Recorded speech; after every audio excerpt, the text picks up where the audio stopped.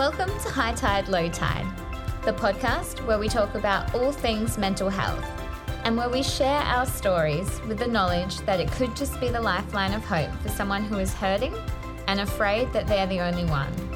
I'm your host, Lisa Scanlon, and I am so glad that you're here with me today.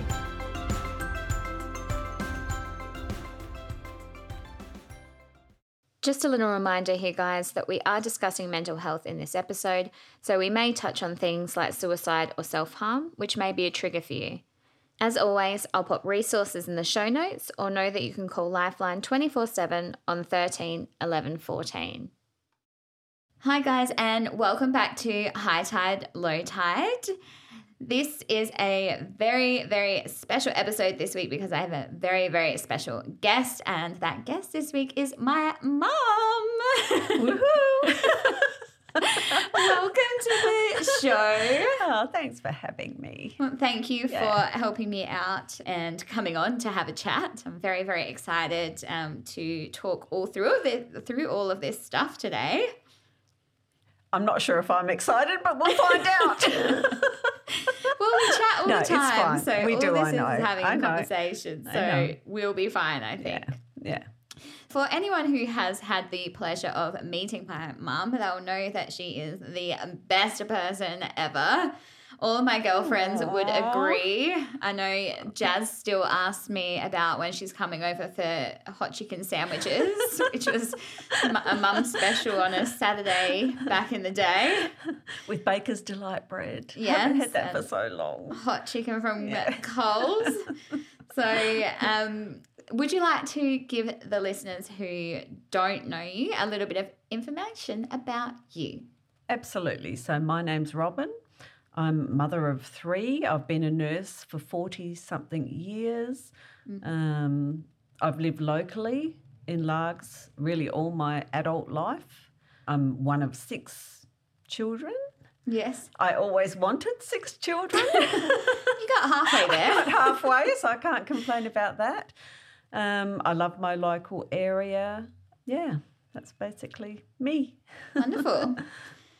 So it's pretty cool that you have, like, I don't think I know many other people who've literally only ever had one job. Like, you've worked at different places, but you've been a nurse for 47 years. No, not 47. Oh, sorry, what'd you say? 42. Oh, close 42. enough. 42 years. Yeah, 42, Yeah. And so you did that straight out of school. I actually applied for nursing to get out of school because I didn't want to finish year 12. So I applied for nursing and I got in, but not until another 6 months. So I had to finish year 12 and then I did nursing. Okay. And you and Grandma and Grandpa, you were living in Adelaide at that time or no? We were living at Kaipo near Mount Compass, and then when I applied for nursing, at the same time they bought the fruit shop and the health food shop in Kadina. Oh, in Kadina. Yeah. Which is where they all live Yeah, now. since then. Yeah. So they and I had to live in the nurses' home, so they moved to Kadina, and then when I'd finished school, I moved to the nurses' home at Victor Harbour because that's what you had to do. You had to live in the nurses' home so they could keep track of you. Yeah. So it's quite different to obviously now, like, now you've got to do a university degree, whereas for yourself, it was all like on the job. On the job learning, yeah. And study as well, but on the job? Yeah. Yeah. You'd have block, so it was called. So that was when you do 6 weeks of study. Okay. And then the rest of the time in between, you would be working actually in the hospital. Okay. And how did you find that? It was interesting. We had so much fun, but it was so strict. Yeah. Like we had to apply to be out after 10 o'clock at night. You had to get permission from the matron. They used to come in every morning to your bedroom when you're at work and check that the bed was made properly with all proper hospital corners. And if it wasn't, they would be ripped off and you would have to start again. A night shift person would come around to make sure everybody was in bed on their own. Yeah, we'd be in having lunch in the hospital big lunchroom, and if anybody above you walked in, you had to stand up. Oh. And because we were right at the bottom, every time someone walked in, we were up, down, up, down, up, down. It was just, yeah. So it sounds so archaic now, but that was just, that was pretty normal. But how long was that nurses' school? It was a year. It was only a year? It was a year, yeah. Registered nurses was 3 years, enrolled nurse was 1 year. Okay. Yeah. And so you did that at 18? I turned 18 because I was allowed to drink.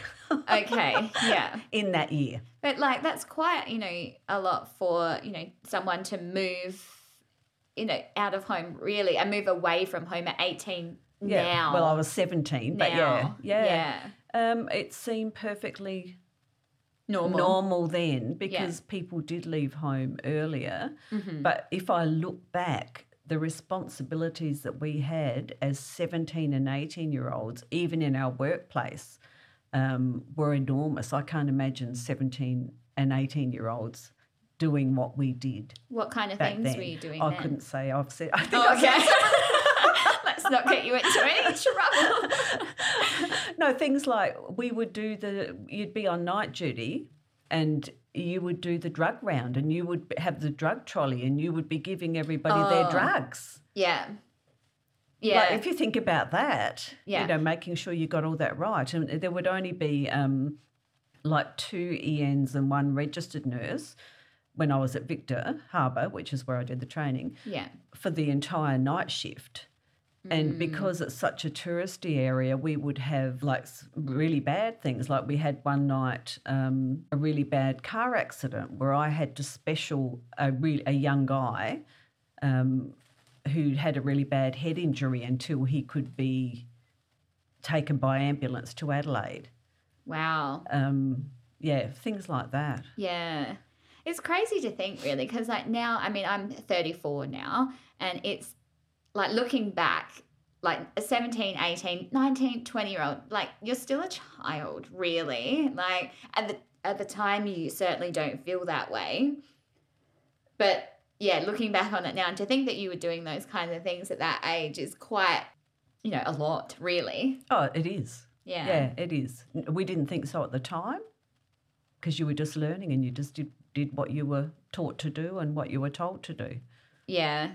And then so obviously you did your training there and then you went off and worked in a couple of other places as well. To Port Lincoln, and then came to Adelaide. Yeah, and so you're working in a couple of different hospitals. Yeah, I worked in Port Lincoln Hospital and then I came back to Adelaide to do a mothercraft nurse course. Mm-hmm. Which is, if you could explain that. It was at Torrens House, which is on South Terrace. It's still there, I'm pretty sure. So it's where parents would go and stay if they're having difficulties with their baby, and you would teach them different techniques to use, how to feed, what to do. It was also where a lot of the babies for adoption at the time would come to a part of that hospital until they were placed with families. Okay. But from the time I started at Torrens House to the time I finished, which wasn't huge, it was probably 18 months or so, the amount of babies for adoption had reduced so dramatically that there was hardly any. Oh, okay. Yeah. So, you've been in the, health space for a very long time. Very long. So, how have you seen, obviously the show being about mental health, how have you seen the mental health space develop over those years? It has changed completely. The change is enormous. Mm-hmm. I think from being very little awareness to what I feel is huge awareness now. Yeah. It's a huge, huge change. Yeah. And I guess what some people might have thought was just, for instance, just a low self-esteem or what, it was just different versions, of what that actually was. Yeah. There's a huge amount more awareness now than there was then. Did you see many people getting diagnosed with anything, if you were to think back even 20 years ago? My memory is terrible. Yeah. Well, I'll just say that up front. Back then sounds so Well, it is back then. Yeah. But I don't remember knowing a lot about anybody who had depression or any other mental health issues. I can remember just for myself when I was in Port Lincoln, I would say I got depressed then. Okay. And when I came back for a short time in between jobs to live with mum and dad, grandma and grandpa, and they had a health food shop. So mum fed me up with like health food supplements. Here, be happy, have some broccoli and some tablets.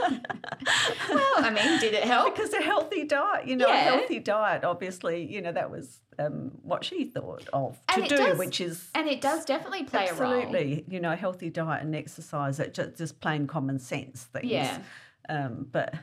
So there wasn't a huge awareness of it. I think people just thought of things like, like I said, more low self-esteem type issues, which is all part of, can be part of depression also. Definitely. Yeah. And I think that, so if we think back then, it was either like you were sane or you were insane. Yeah. Like there was nothing in between. No, nothing in between. And I think that's when I was first diagnosed, I had that idea of like, okay, if you have a mental health condition, someone's going to put me in a straitjacket, or that's what everybody else is going to think. And I think that has come a long way. Oh, that's completely changed. Yeah. Completely changed. And there are so many levels. Yeah.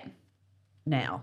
Yes, definitely. And I guess as there's been more research and more people interested in looking further into it, then there's different diagnosis or different conditions that are being found isn't the right word, but it's not just black and white anymore. No. You are still working in the health field, and of course we can't. We're not going to be discussing any specifics or anything like that, but. Would you agree that, if you were to compare the start of your career to now, there's definitely a lot more people who are being diagnosed? So many, yeah. Mm-hmm. So it's just huge, the amount of people that suffer with some kind of mental health issue now. Not saying they didn't then. Correct, yeah. But we are aware of it and know about it. Yeah.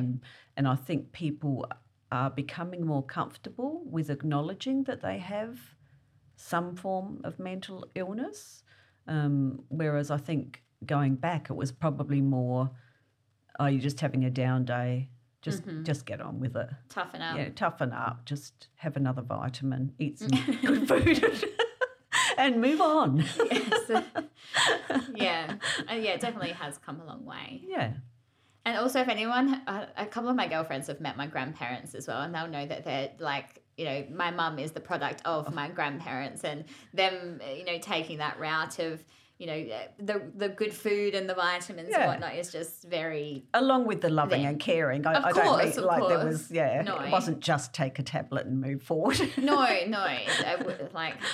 They are amazing people, and they are. Yeah. Very lucky to have them as well. Yeah. For those of you who have listened to my story, which was the first episode, and I imagine most people listening to this episode probably have, and also then following on from that, my second episode where I talk about my self-harm journey. So you'll know that my mum played a very integral role in that journey when it came to...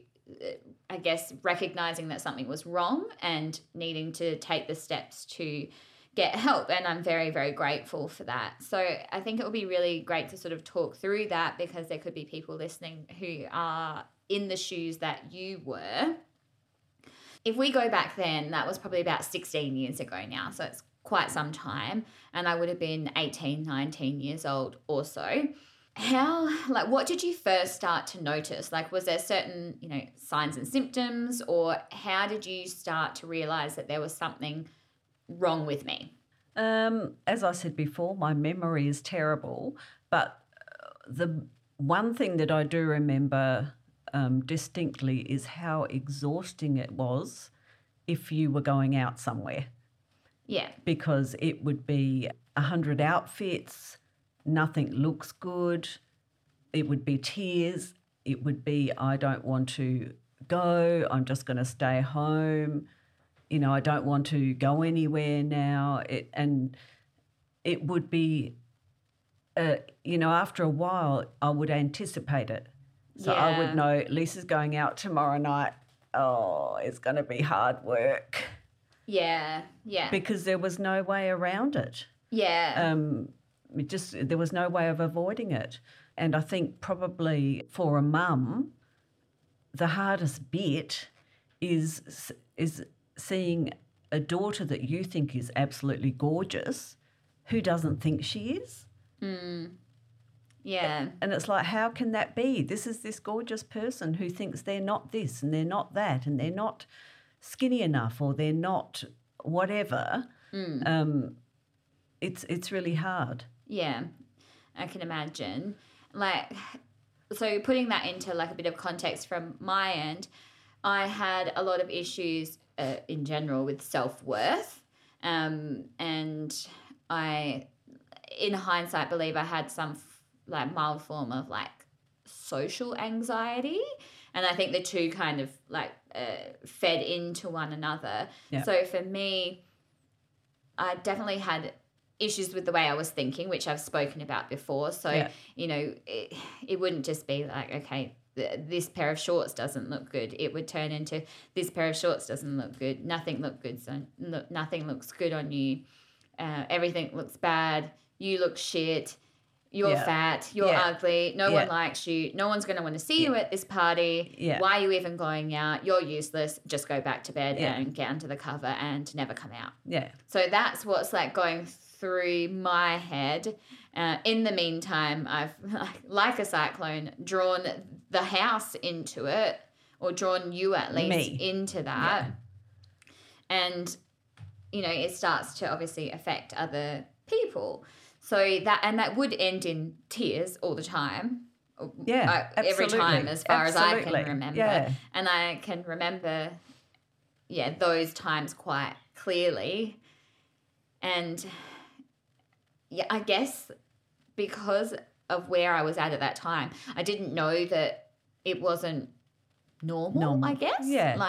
Well, it can be a little normal because I do that. So, I still do that occasionally now. I'll have 2 or 3 outfits on, but it doesn't escalate to the, the tears, the despair and total worthless feeling. Yeah. It doesn't escalate to that. Yeah. And it's, that's the first time that I think I've heard you say that, you started anticipating it as well. Yeah. So it's interesting how quickly people adapt to what's happening in their surroundings, and that, obviously I was living it, but you were living through it as well. Yeah. Aside from those, meltdowns, so they were obviously very big flags, red flags for lack of a better term. What else did you notice? Was there anything else that you noticed? To be honest, I had not noticed the self-harm. Yeah. I was not aware of that. Until you talked about it recently. Hadn't even realised that at all. And that was something that we talked about. Yeah. So from my end, it's interesting because in my head you just know everything about me, but I knew that I hadn't had that conversation specifically with you because in my head I was like, Mum notices everything. She's probably seen the scar. And when it got published there was an article in which it mentioned self-harm about me. And when you read that, you were like, oh, actually, I didn't know that. And that was the first time, I guess, I kind of realised. And then I felt bad because that was not how I would have liked you to have realised for the first time. It's all good. But it's fine. Yeah, then so obviously I had another conversation with you prior to the episode going up where I was like, you really don't have to listen to this. It's not... No, I want to know. I want, you want to be aware and you want to know what's gone on or what's going on. So, yeah, that's fine. So, that, and I was very good at hiding it. So I didn't want you to, I guess, take that on and be like, oh, feel bad for having not noticed it because it's very, very common that people who self-harm become very, very good at hiding it. They do. So, yeah. I didn't want you to think anything of that. That's fine. So other than that, can you remember anything else? I don't remember anything as specific as that, just the general down. Yeah. Like the negative, Yeah. You get negative or you got negative about, well, it's how you look, all sorts of things. Yeah. It's just a combination of everything all rolled into one. Yeah. So not really any more specific things, Yeah. just that it's not feeling right. Yeah. There's a difference between just having a down day and having loads of down days. Yeah, prolonged period. Yeah. And teens can be difficult for anybody because, you're growing, you're changing.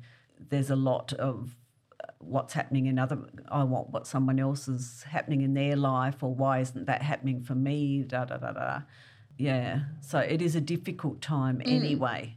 Definitely. For most people. Yeah. Nobody really sails through their teens because it's all of the hormones, all of the learning about yourself. And I was I was high functioning. Mm-hmm. Like I did really well in school for the most part. Yep. I got myself a part-time job at 14. I bought myself a car, got my license. I had a boyfriend. Yeah. I had a lovely friends. group of friends. Yeah. Yep, all of that. So you would not pick it from the outside. No. And honestly, I've had messages from people I did go to school with after they listened to my story being like, I had no idea. No. And I'm like, I get that. Most people didn't. No. Yeah. I get that completely. Yeah. And so we talked about that how trying to get ready to go out would be like this whole big explosion. That was kind of like my default. So if something, didn't go how I wanted it to go, or, if something was a little bit hard, I would be very, very hard on myself, and it would, spiral me out. And there's some other times that I can remember this happening, and I'm trying to prompt you to see if you can I know exactly. Know exactly what I'm trying I can to take think of you another here. really Would good you example, like to and tell it's a bit of a funny example that now. story? Looking back on it, Poor Dylan. we can laugh about it. Yeah, poor Dylan. So it was some hour of the morning, AM, and I could hear somebody come into the bedroom, waking me up, and it was Dylan. Who was my high school boyfriend. Yeah. And he's like, I said, I need some help. Lisa's in the bathroom crying because we can't get her contact lenses out. And so I went because I never had trouble with my contact lenses, but I knew Lisa did. And, yeah, it was a disaster. It was tears on the floor, in the bathroom. Contacts won't come out. It's a wonder they didn't flood out with no effort with all the tears. But we did get them out. We did. But, in my defense, when you're trying to learn to use contact lenses, it is hard. And I feel like my Aunt Melissa will agree with me on this. Whereas I had no trouble. Honestly, I just had a nightmare of a time trying to get used to contact lenses. And I'll come back to, I'm going off on a tangent, but whatever. So I'd put it on my finger, and then, you're trying to hold your upper lid and your bottom lid open, and you're trying to look at where you're putting the contact lens, but you can't see because you don't have the contact lens in. And it's you a go to piece put of it cake. there, and it flips back onto your finger. Or they go inside out. And then you get it in, and it's the wrong way, and then trying to get them out. Anyway, I had an absolute nightmare of a time with contact lenses when I first started wearing them, which then led to me leaving them in for very long periods of time. I'm embarrassed to say how long I would leave them in which is for. not good for your eyes. And then that resulted in me getting a ulcer on my eyeball. Yes. So, which was a disaster. Oh my goodness! Lucky that I was home. I was Yes. visiting Adelaide this is whilst I was living in Indonesia, and I visited Adelaide, and the ulcer came up whilst I was at home. So, moral of the story, I don't even know what the moral of that story Don't is. leave your contact lenses in for longer than they're supposed to be there. For 2 weeks at a time. Yes.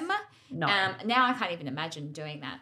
And anyway, if you're out there and you're having trouble with your contact lenses, just call mum. Anyway, so this is just an example of something that was realistically minute. Simple, yes. It wasn't a big thing. No. But when I was going through that, I'm saying into my head, oh, like, you know, you're useless because you can't do this. You're crap because you're having problems doing this. And, you know, I'm half laughing at the moment because it's ridiculous. It is. But at that Not time. at the time. At the time, it was disaster. Yeah. And it was, this is what my life was at that time, was that something would happen and it would be a huge, big thing. And then I'd feel horrible about myself afterwards. Yeah. That was, I guess, like another example of like what was happening at the time. Yeah. Thank you, Dylan, for going to Wake Mum Up to help me get my contact lens out. I'll have to tell him to listen to this episode so he gets his shout out in here. So, you know, both of us have a terrible memory. I swear you've passed that on to me genetically. Sorry. But at some point, you've obviously approached me about what was happening. Do you remember that? I don't remember the actual time we talked about that. No. Do you remember sort of how it felt to, I guess, like realize that you were going to need to have a conversation? And did you do anything in the lead up? Like, did you speak to anyone beforehand? No, I didn't speak to anybody. I think you just know when you can't offer anything more and when it needs somebody else to provide the something more that's required. Yeah.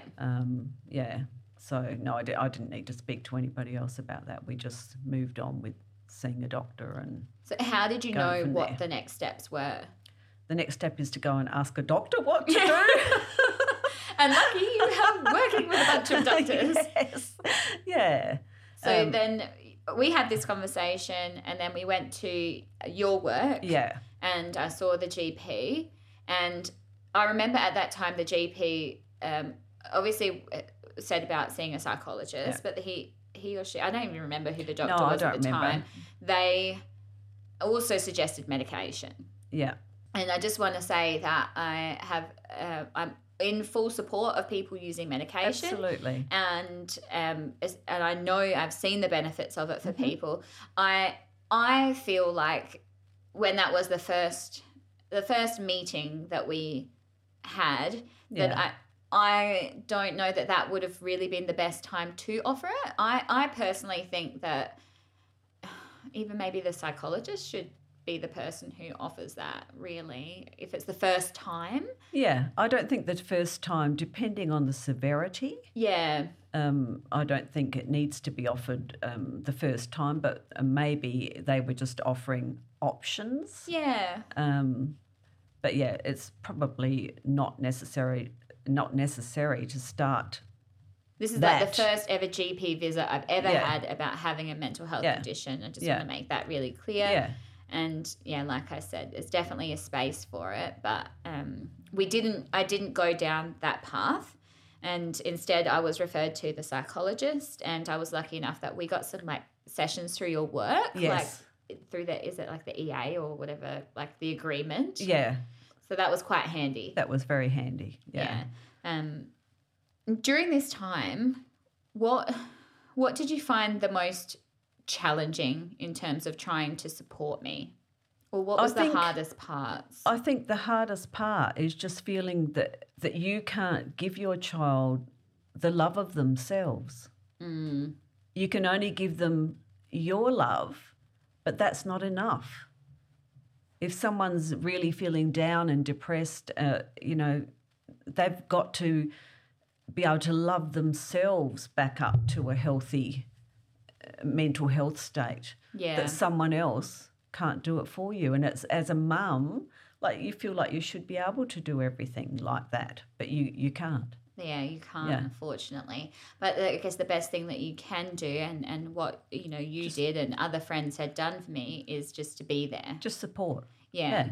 And to give those reminders. And, sometimes as the person who's going through it, we don't want someone to necessarily try to fix, but we just want to know that there's somebody there. Yeah. So, and I think that's the best thing that people can do. And it can be a little bit, I guess, hard because, people do want to fix. We have that in our nature that you want to try to help and fix, but just being able to be there is very valuable. And just knowing that continuing to give positive thoughts and statements to the person, even though it feels like it's just falling off, it's not being taken in. I think you just need to continue that. Yeah, like definitely. You need to continue to tell the person that they're a great person, they've got great qualities, that they're loved, that they're and we don't want to just only think about physical, but that they are beautiful. Mm-hmm. And they are worthwhile, and they do have something to offer. And it can feel like it's falling on deaf ears, like you're talking to yourself, but you just need to keep saying it. Definitely. Don't stop saying it. Keep saying it. Yeah. Because, even if it does feel like it's falling on deaf ears, it's still being heard. Yeah. And I think your subconscious soaks things in, even if it doesn't feel like it's being heard, it's going in. Have you seen that thing? I don't know if it's like a fake news thing or if it's real, where they have like two plants and like they talk to one plant and they say really lovely things, and then they talk to the other plant and they say like mean things. And then like the one plant like grows and thrives and the other one dies, like most of my indoor plants. But I don't know if that's true or not. I should Google that or like look it up, but like whether that's true or not for plants, I think it's definitely true for humans. Absolutely. If you've got someone talking down to you all the time, of course that's going to affect you. If you've got someone saying wonderful things about you, even if you don't believe it at the time, it's still helpful to have that surrounding you for sure. Yeah. Were you worried at all during this time about how other people might perceive me, knowing that I had been diagnosed with depression? Not at all. Okay. No. Yeah. I can honestly say I never even thought about that, because maybe I don't care what anybody thought. Well, I mean, that's a good thing. And, and I guess maybe it's because I'm a nurse, like different physical or mental conditions, I wouldn't worry about people judging, because it is what it is. Everybody has something going on. Mm-hmm. I mean, I know that like there must have been times that were obviously like harder than others, but it has been about 16 odd years or so now, and I would say that I'm very lucky that you understand me as well as you do. And so like for me now, if I'm having a bit of a bad time or a bad day or I'm a bit down or whatever, and I'm not, at my sort of base level, I'm quite aware of how I act, and I can be snappy. I was going to say that. Jeez. I was just helping you out. I can be short was the first thing I was going to say. I can be short or blunt or quiet or snappy. And I think because you're the closest person to me, or the person that I'm, most comfortable with, unfortunately, you're probably the only person really that ever cops that, which I hate saying. And I mean, I always feel really bad afterwards, and I'll usually send you a message later saying I'm sorry. But, I guess, how do you feel about that? Or, I guess have you just learnt that is... Absolutely learnt. I think I may have a different way of viewing it than probably a random person would be if they had it, but it's just a symptom of anxiety. That the way, and I just know that it's not meant, and I just not ignore it, but I know that it's not personal. It's not personal. It definitely isn't. And usually what will happen when this kind of like this will happen is it'll occur, and I'll be snappy, and I'll go home, and I'll probably cry. Yeah. And then I'll message you, release and that I'll say, snappiness. I'm really sorry. Because it's like it feeds into itself. It's like the anxiety makes me act this way, and then then it's like the depression will kick in because I've like acted in a way that isn't me. Yeah. Well, it is me, but it isn't me. So it's just, I guess, that is more sort of like my modern day, that how it will present sometimes now. Like I don't necessarily have those big spirals where I'm like crying because I can't take my contact lenses out and everything makes me look fat. I mean, those things probably still will happen at some point. Probably would. But I guess it's I've become more self-aware, definitely, and gotten to a point now. And sometimes I'll say it to you beforehand. Yeah. Like I'll be like, I'm having a day. Yeah. I'm sorry. Please stop asking me questions and don't tell me where to park. It's just, I think it's just your way of dealing with the anxiety when it comes up. I've got to be short. I'm just short and snappy. But, you know, I think that probably a long time that will change to something else. Or it will go. You will have learnt enough. You would have had enough time to take control of that snappiness and work it out some other way at some point. God, you want to call me snappy a few more times or what? It reminds me of the cute little crocodile. I like snappy. Oh, God. I'm going to be baby shark. Whereas short. Short. I'm short. Yes, you are short.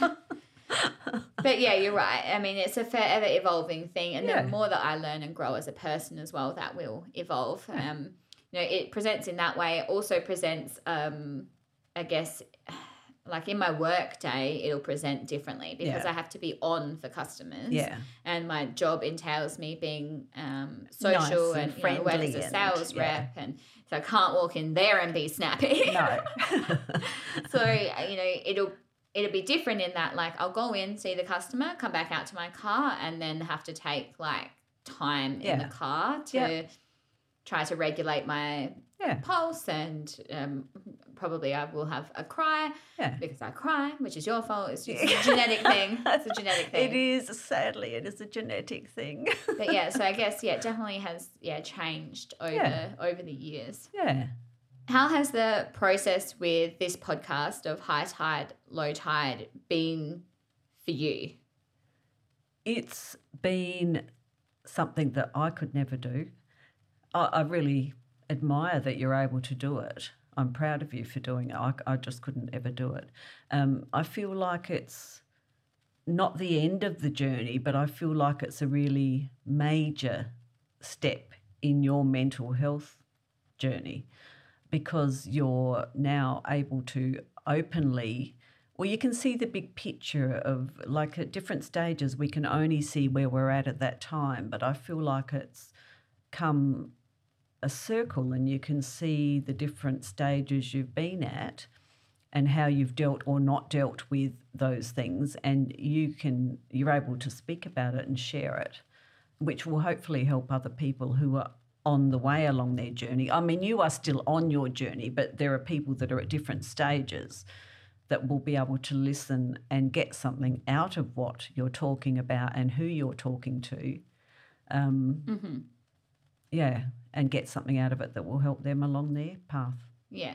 Yeah. Has it been all right for you to be listening into those episodes? I've loved it. Oh, good. Yeah. Thanks. Did you leave me a review? No, I don't know how to do that. I'll have to show you. Or did you at least click 5 stars? What are you listening to it on? Spotify? Spotify. Oh. Yeah. I didn't know you could click any stars. I'll show you. I'm listening while I'm walking, so I'm not.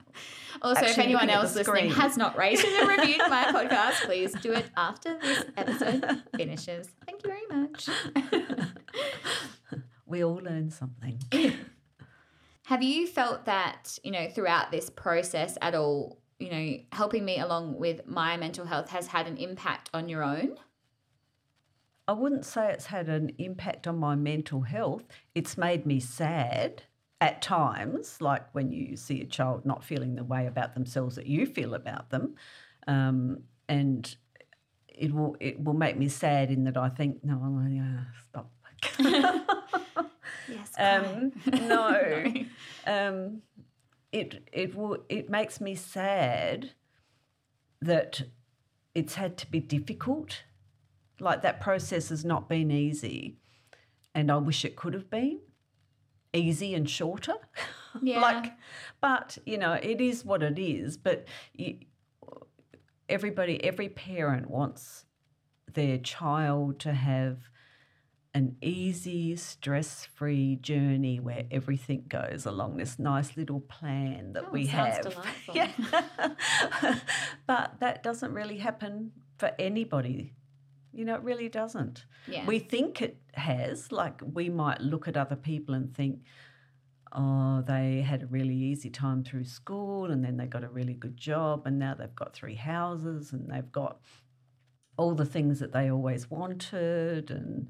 But I think the more time goes on, the more I know that what you actually see is not how it is. Yeah. At all. Yeah. I think that, whether we talk about in real life or social media and whatnot, people, you want to put your best foot forward. So a lot of what people are seeing is the highlight reel in inverted commas. Oh, completely. And that's way more now these days. Yeah. With, like you said, the social media, it's just ridiculous. But even if I think back to, back when I was diagnosed, most people had no idea because, I didn't want them, I guess, to know at that time. So there was a fear factor at that point for me. Yeah. So either way, I guess, you do have to keep in mind that you are only seeing one side of things. Yeah. But also, if I go back to what you said before, you wish that it had been easy and blah, blah, blah. For me, I want to say yes. Okay, yeah, I wish it was easy and whatever. But at the same time, you're a product of everything that you've been through. Yeah. And the challenges that you've been through. So yeah. I don't know that I would want to change it. I don't know. Yeah. I don't know if I had the magic wand that I could, maybe I would. But I'm grateful for it at the same time. Yeah. So. Which is awesome. Yeah. Yeah, that's really awesome. That makes me happy. Oh, good. I'm glad. I almost got a couple of tears out of you. No, I had to stop for a second. Recoup. I think it would be, obviously, I think there's probably people out there who are going to listen to this who may think, like I said earlier, that, okay, I'm in the shoes that you were in when trying to help a family member who's potentially going through something. And of course, we're not trained professionals in here. This is just our personal ideas and advice. But what would you suggest, or what advice would you have for someone who might listen and think, okay, that sounds like what we're going through. How can I help my child or my loved one?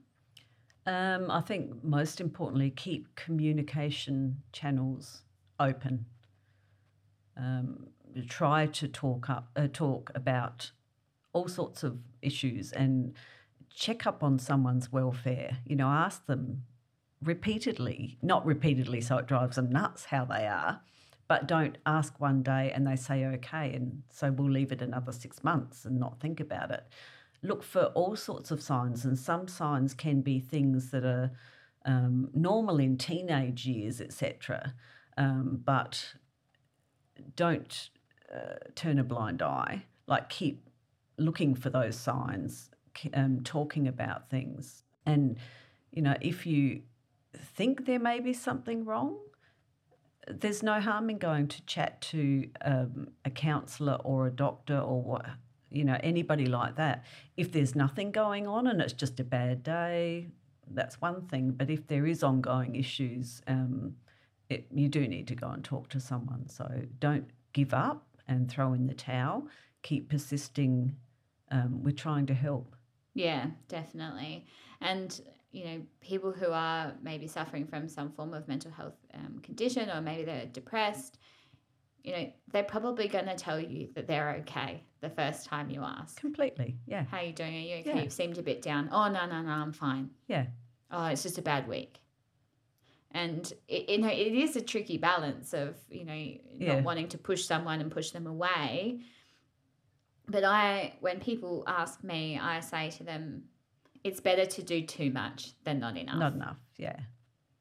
If that person was to, harm themselves or whatnot, would I be comfortable that I'd done everything I could? Yeah. You can't fix the problem for them. No.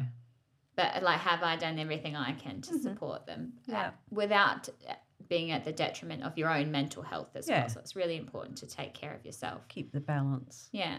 And take your multivitamins and eat your vegetables. And visit the health food store in Kadina. No, just joking. They don't own that anymore. But they do own the nursery there. Yeah, buy a plant. Plants are always good for your mental health. Plants are good for you. Yep. Very gardening, good. pottering in the garden, fun. yes. So what do you do to take care of your mental health? That was a good segue. Absolutely, loads of pottering, loads of beach walks. Beach walks absolutely are one of my favourite things, and something I would recommend to anybody. If you live close to the If ocean. you live close to the ocean, getting your shoes off, grounding, walking in the sand, walking in the water, just letting your head clear. That's a daily thing. Not when it's cold, but it's a daily thing for me when it's good weather. And it's so helpful. You know, no matter what's gone on during the day at work, the minute I'm on that beach, it's gone. Yeah. Completely the wind gone. blows it away. It's so windy around where we're living It at the moment. can be at times. Yeah, I don't like the wind very much, but you can't complain. Yeah. Yeah, so pottering around. I think even certain kinds of music are good for lifting your spirit. Oh, definitely. Certain kinds of music and certain kinds of movies will make me go, ugh, and then others will lift you up, and that's different for every person as to what does that and doesn't do it. So that's another thing. Yeah, and spending time with friends, even just going out for one drink or going out for a meal. Yeah, connection is super important for me when it comes to my mental health. And keeping things a bit interesting. Don't shut yourself away and get into a routine or a comfort zone where you don't push yourself because you can get very lonely and very isolated very quickly. Yeah. And that's not ideal either. No. So, yeah. No. So that's why also walking on the beach, you're always going to run into somebody. Yeah. And I do find around where we live, so for people who aren't from Adelaide and have no idea what we're talking about, so we live in a coastal area in Adelaide, South Australia, and both of us live like less than 5 minutes from the beach. So there's you can walk on the sand, there's also a beach path, and I find that people are quite friendly. Very in this area. You know, definitely more like you stop and have half an hour chats with people. Do. I just say hello as I'm passing. But, people, it's like that a little is good village. for the spirit. Yeah, completely. Yeah. Definitely. Yeah. So get out there and say hello to every person you walk past on your travels during the day.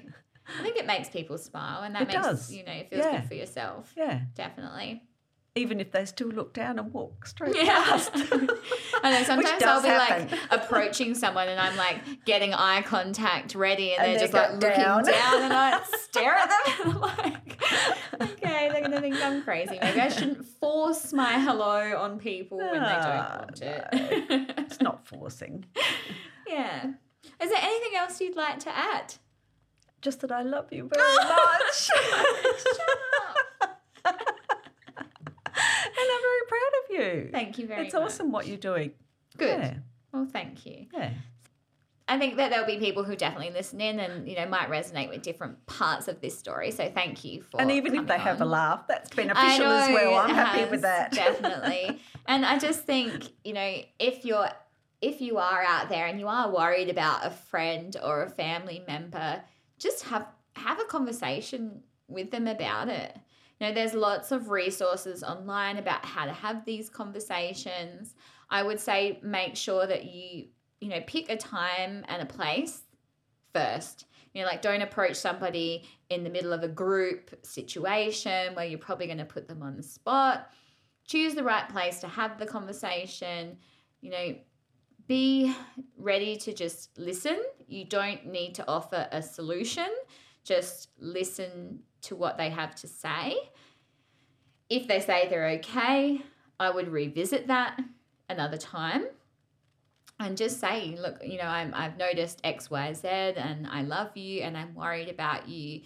How can we, look at getting some help? Or, you can, say, oh, let's, look it up on the internet together. Let's make an appointment. I can come to the GP with you, or I can come to the psychologist with you. I can sit out in the waiting room just so that person feels supported. So I just think people often worry too much about having the conversation that they're going to upset the person or that they're going to offend the person. it's better to ask than not. How would you feel if something happened to that person and you hadn't had the conversation, is how I look at it. That's not to put the blame back on anybody else, but I just think it's really important that we have these conversations, because literally having one of these conversations can save somebody's life. Yeah, definitely. Yeah. Yeah. Well, that was a very dramatic way to end that. So it wasn't from such a lighthearted, well, not really lighthearted, but a very fun episode. Yeah. I think this has been the most fun one that I've recorded. No offense to all my lovely other guests, but it's different having your mum on the podcast. And to think, 6 months ago, a few months ago, I didn't even have a podcast. So how very exciting today has been. Yeah.